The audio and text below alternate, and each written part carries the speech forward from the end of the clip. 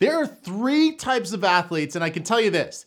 If I can identify which of the three levels you fit in most accurately, I can completely predict within a very high level of accuracy the type of athlete you are, the level of success you are, and I could almost predict your future. My name is Dr. Jay Kavanaugh of Behind the Beast. Today we're going to cover the three different levels that athletes compete in.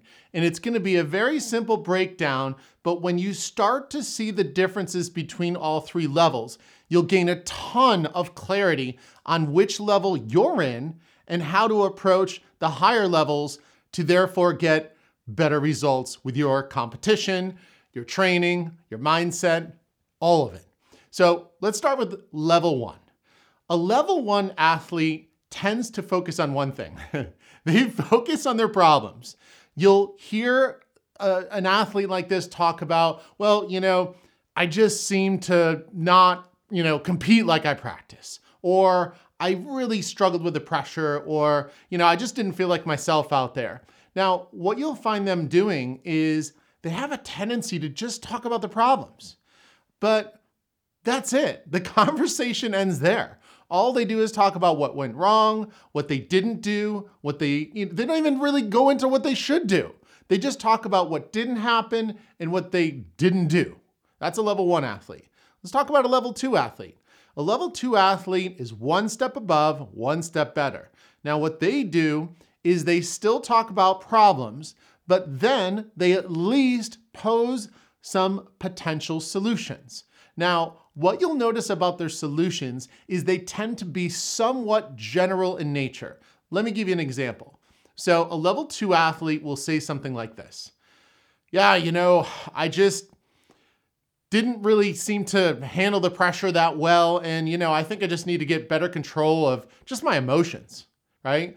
They'll say something like this. But the thing is, when you've got a potential solution like this, you're on the right track. So I will certainly tell you this, a level two athlete is on a much better path than is a level one.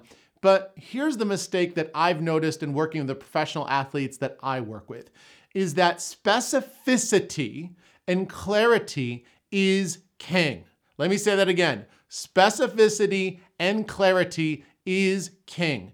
If you don't get crystal clear, when I say crystal clear, I'm talking in such detail that you can almost see it as you describe it, or if someone else is describing it, you can almost see it with your mind's eye because the level of detail is so clear.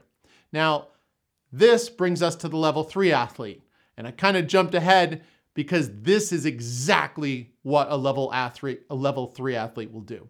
Level three athlete discusses and is aware of problems, learns from them, is aware of potential solutions, starts to ponder them, consider them, hypothesize about them. But what they do is they come up with a very clear and concise strategy with details as to what exactly they're going to test or try to alleviate the problem. So let's say we go back to the previous example with the level two athlete where say, hey, listen, I had a problem, crumbling under the pressure. I need to gain better control of my emotions. Okay, a level three athlete will continue the conversation with something like this.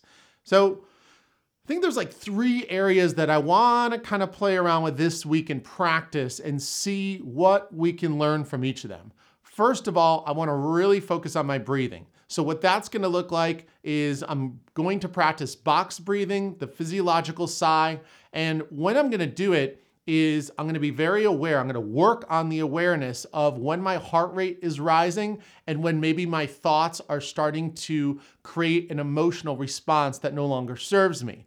At that point, that's when I'm going to test drive box breathing and then check in with myself and say, hey, what did my emotions do? And then I'm also going to do another test where I'm going to do the physiological sigh twice and then see what kind of impact does that have on my emotions, right? So you start to realize that the more clear you get and the more easy it is to see it in your mind's eye, the more you have a crystal clear strategy, the more you can execute, right? Because the whole game of improvement as an athlete is setting intentions that are crystal clear and specific, and then simply executing. But I will tell you this, in my experience, the people that struggle to execute often don't realize that it's not for a lack of desire, it's not for a lack of effort or ability, it's just because you have a lack of clarity. What exactly am I executing on? I sometimes poke fun at it, but sometimes people say, I just got to regroup. What does that even mean? What is regrouping? To me, regrouping is a group dissembles and then it reassembles. Couldn't you just show up to a game and regroup? I guess. What is regrouping? I just got to put my head down. Okay, I'm putting my head down now. Nothing seems to be changing other than I need to vacuum my floor. But you see, this is the issue and this is the opportunity as well, because most athletes don't think to the level that they need to in order to achieve success. So, with that said, if you want more tips like this, you've got to become a member of the Beast. This weekly bulletin goes out every single Monday and is your sneak tip, your secret sauce to becoming a better athlete. And also, we've got a section for parents, coaches, whether you're a student athlete, pro athlete, casual athlete. Each and every episode has a crystal clear game plan for what you can do Monday through Friday as it's sent out early in the morning on Mondays. And honestly, this is our #1 resource at a price that you literally cannot beat for helping you master your mind and becoming, honestly, a mental beast. Thank you so much for your time. I'm Dr. Jake Kavanaugh of Behind the Best, and we'll talk soon.